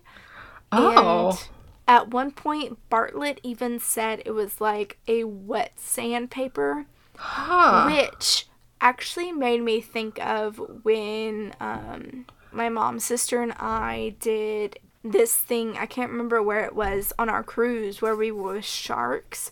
The sharks had a wet sandpapery feel to their skin. See, that was not at all what I was thinking. I was thinking some rando at the beach who had a big rash on their back. Yes. So Bartlett then claimed that it was no more than 3.5 to 4 feet tall with a baby-shaped body. Despite the fact that this creature was just walking along the wall and really not bothering the boys, Bartlett got really scared and very quickly drove away. Yeah, I mean, you see something completely outrageous and something that, literally doesn't process in your mind, you're gonna be scared. Oh, yeah. No, and I don't know that. God, I sounded really Minnesotan right then. I don't doubt that. Oh, yeah. I don't doubt that. No. I don't doubt that. That's a bad accent. Ignore That's me. That's really bad. I'm drunk. Yes. He then proceeded to wordlessly drop his friends off at their houses before going home himself. Apparently, his friends did not see the creature, or, didn't admit to seeing it. Which is very weird, because in group situations, people are usually like, did you see that? And I'm like, yeah, man, I saw that too. That was crazy. Exactly. So I really don't know what is going on here. So, okay, we're just going to skip over that little misleading detail. Mm-hmm. His father saw him come in just obviously visibly upset. And at this point, Bartlett told him everything that happened and even sketched the creature. Which brings me to the very first image. It should say Dover Demon Bartlett. This is the image that he drew for his father. Yeah, that's the last picture I saw. That's what made me think of the creature from Merlin. Yes, it is very, in my opinion, alien-like. Yes, extremely. I think it's interesting that longer bottom part of the face. That's just very interesting. Yes. Okay, so on to the second sighting. It happened actually the exact same day, only a few hours later, around midnight. By somebody different? By someone different. That's important. That's definitely important. Yes. Yes. By a 15-year-old named John Baxter. Oh. He left his girlfriend's house, which was located at the south end of Miller High Road. Mm? I guess he lived kind of close because he decided to walk home. Okay, yeah, I could see that. Especially if he was like 15 and their driving age is like 16. Yeah. Well, he was apparently walking for 30 minutes. And, you know, as at a normal human speed, this is about a mile. Because that's what I walk in about 30 minutes. At this point, he saw someone approaching him. The figure was short, so he automatically thought that this was a friend of his named M.G. Bouchard, who lived, coincidentally, on that street. As most of us do, if we see a friend, he calls out to the figure. But when no response was given, he just kind of continued walking towards the figure until it stopped dead in its tracks. I don't know. If it doesn't respond to me and I'm calling out to it, I'm a little freaked out. I gotta admit. First of all, I wouldn't even... Yes. If I didn't 100%... If I saw you, specifically you, on a street and we were a bit of a distance away, I wouldn't call out to you. I'd wait till we got at least like 10, 15 closer, feet. Yeah. Because if there's the slightest chance that if it's not you, if I'm not face to face with you and I don't know it's you, I will not say shit. And then later on, you will message me and be like, hey, you didn't say anything to me when you walked by me. I'll be like, yeah, because I wasn't sure it was actually going to be you. And it's the whole thing. Do you know how many times I've had someone say to me, hey, why didn't you talk to me the other day? I'd be like, exactly. I wasn't sure if it was you. Exactly. Exactly. Okay, but anyway, when the figure stopped, Baxter also stopped. However, at this point, he realized this wasn't his friend. He then called out to it in the stereotypical horror movie fashion. Hello? Who is that? Who are you? No, not hello. Who is that? Who is that? you? Why are you here? No.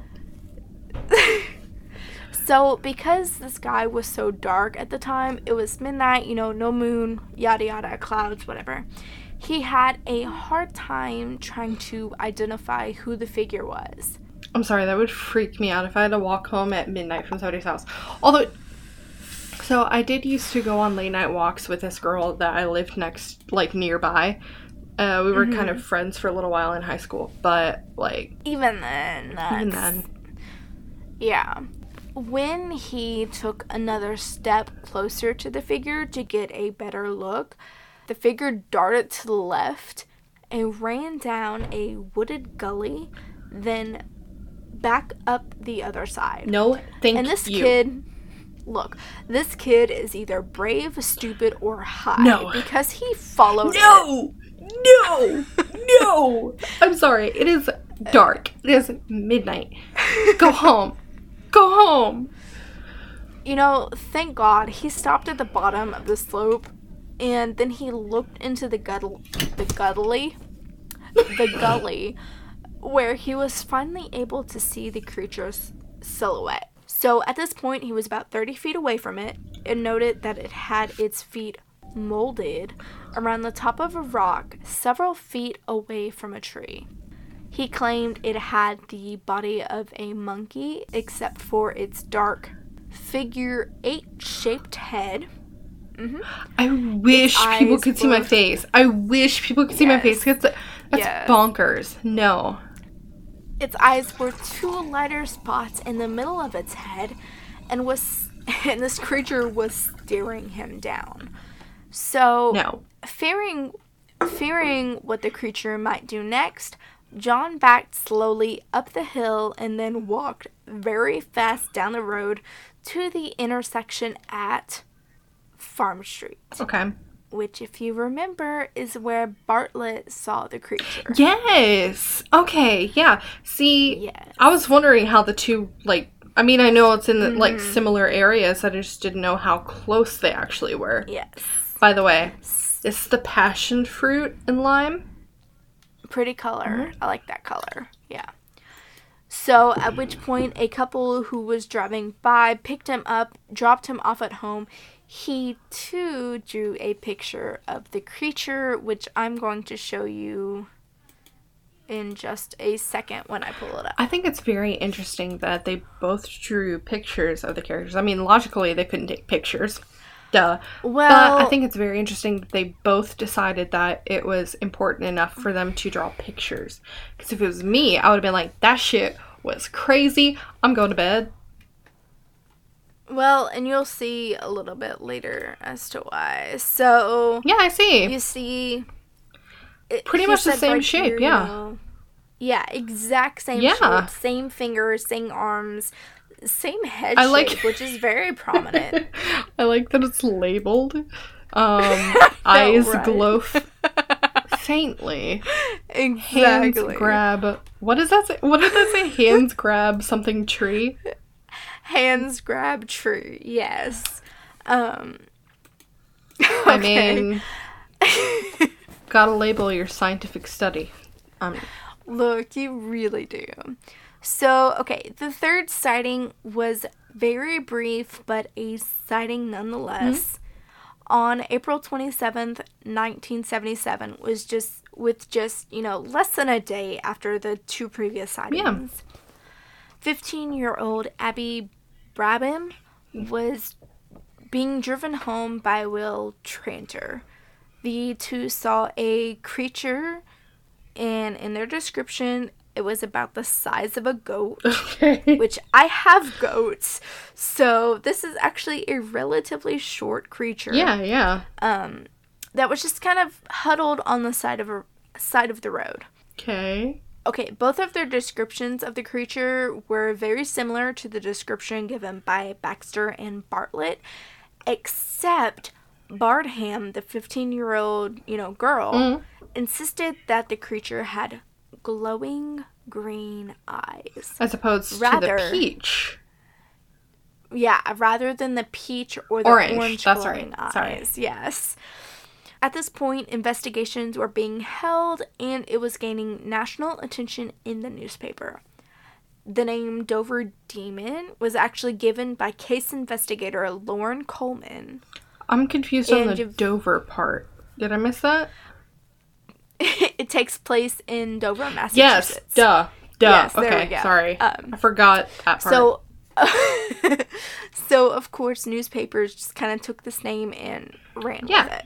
The description that these teenagers came up with are all very similar to a creature known as the Menegishi, who are small riverbank-dwelling water spirits. Which explains why they're so short. That are part of the Cree Indian mythology of eastern Canada. Okay.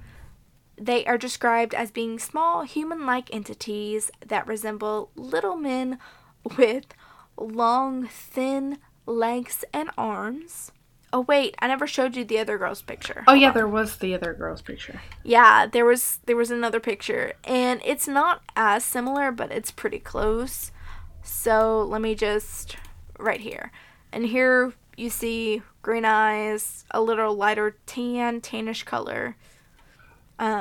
This is where she saw that it was kind of crouched. That's the one I said looked like a wiener dog with a weird head. Yes, it does, in fact, yeah. Okay, where was I? Okay, they're described as being a small, human-like entity that resembles little men with long, thin legs and arms. They have 6 fingers on one hand. Actually, on each hand, but, one hand. Sorry, the only thing that went through my mind just now is Inigo Montoya. Yes. My name is Inigo Montoya. You killed my father. Killed my father. Die. Prepare to die. Yes. One Julio Ricardo Montoya de Lorenzo Ramirez. Yeah, sorry, go. They have round, hairless heads, large eyes, and no nose or mouth, which, if you remember, is very similar to this creature. Yeah. They are also known to live among rocks near water rapids and are said to be tricksters who enjoy playing pranks on humans. Loki. Okay. I like how everything goes back to Loki for you, and I'm like, Loki. yeah, it's like the fairy folk that, I mean, it really is. They are typically very benign creatures, but will tip over the occasional canoe or... Oh.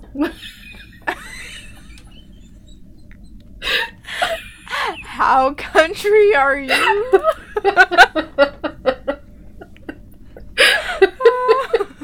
Cow. Oh, Jesus.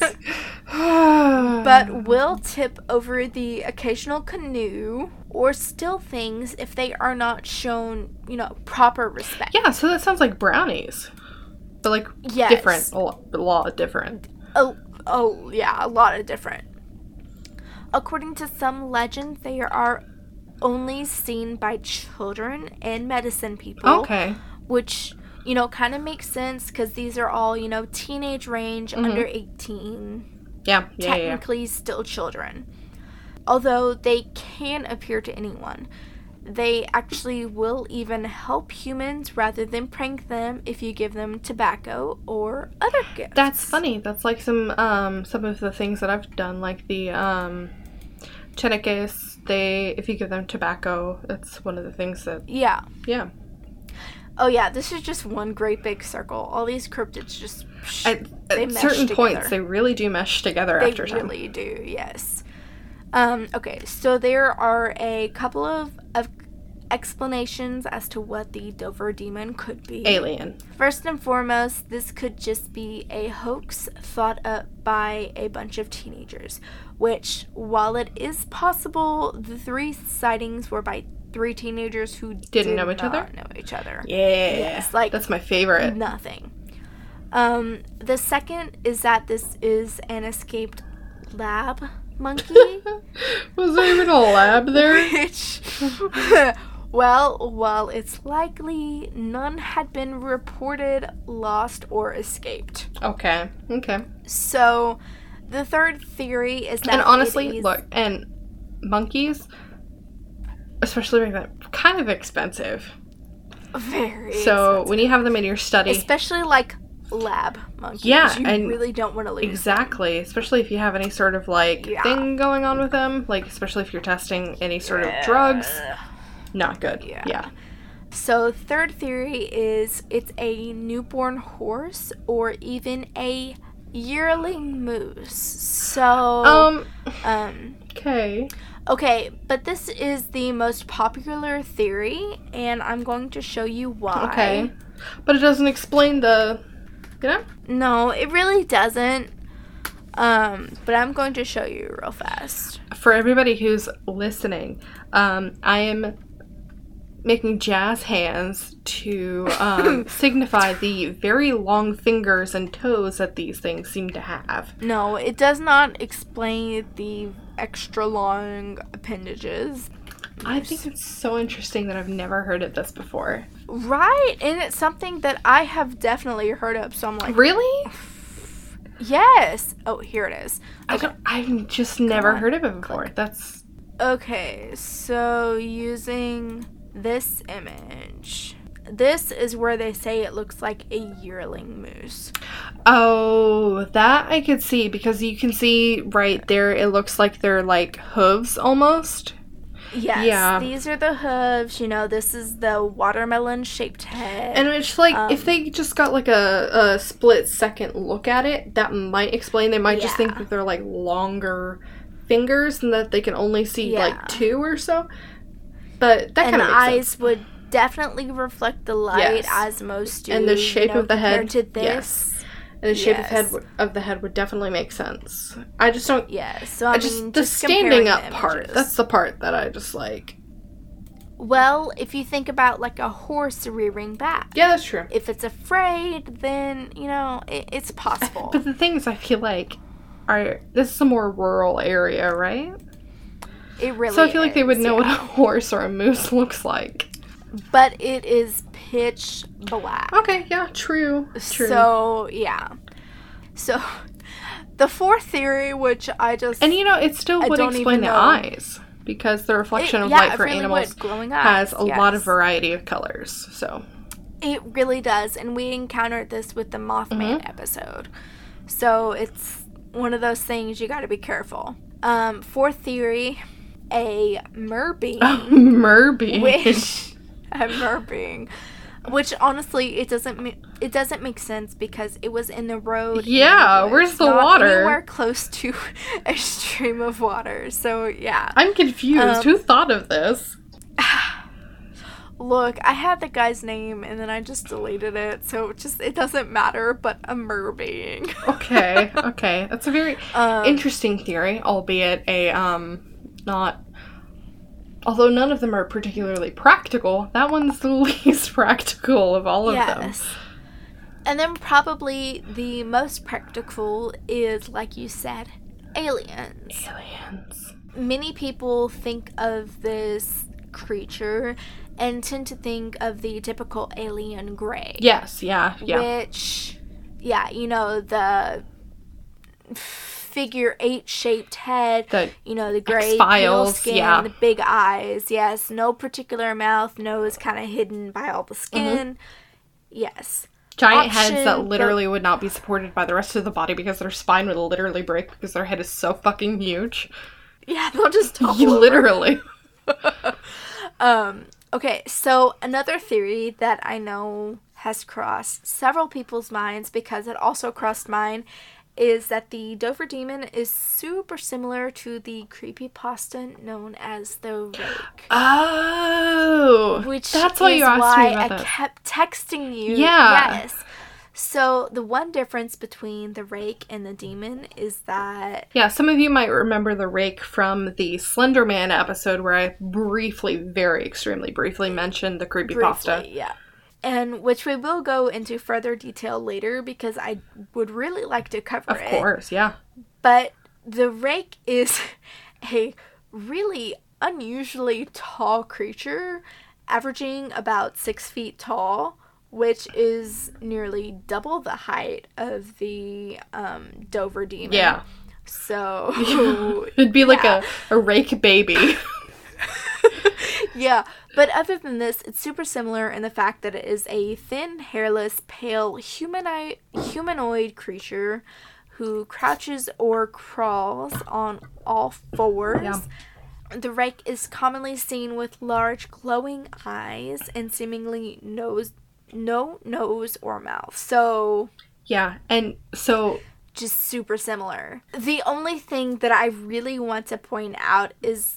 The Rake, we know, is not real. Yes. Because we can trace it back to a 4chan post where people literally wanted to make a new scary creature. However, I think it's very interesting the one that they chose is something that's so prevalent in my mind as something that I genuinely envisioned as a child. Mind. Like... Everyone has pictured this at some point in their childhood. Be it imaginary or be it them actually see it, God forbid. It's some weird version of the Silence from Doctor Who and also the Gentleman from Buffy the Vampire Slayer. I don't know if you've ever watched that episode. Slenderman. And Slenderman. It's a mixture of those three creatures, which is kind of terrifying. But also very naked? Terrifying. I'm pretty sure it's naked. It is, yes, it is very naked. Anyway, go on with your story. I'm sorry. No, that was literally the end of my story, where I was just making the connection where I personally related this to something as terrifying as the Rake. Mm-hmm. And that is my creature. That's your creature. That is my story. Okay, you can follow us on Instagram and Facebook at Myths and Misfortunes, or Twitter at Myths Misfortunes. Or you can just search for us using the full name, Myths and Misfortunes. We do pop up. You can also send us an email to mythsandmisfortunes@gmail.com. And we have a Patreon. Our username is mythsandmisfortunes. We're not quite live yet, but you should be able to send us donations soon if you choose to. Please do. Our music was composed by McKean Fulbright, and our art was created by Heather Marie Atkins. Their websites can be found in the description below. And please don't forget to rate, review, and subscribe. We'd really appreciate it. It's not necessary, but we would love you. And it is, super, super, super, super, super appreciated. Yes, especially on iTunes. Especially on iTunes. Appreciated. Yes. Yes. Okay. Thanks so much for listening, Thank guys. you. Goodbye. Bye.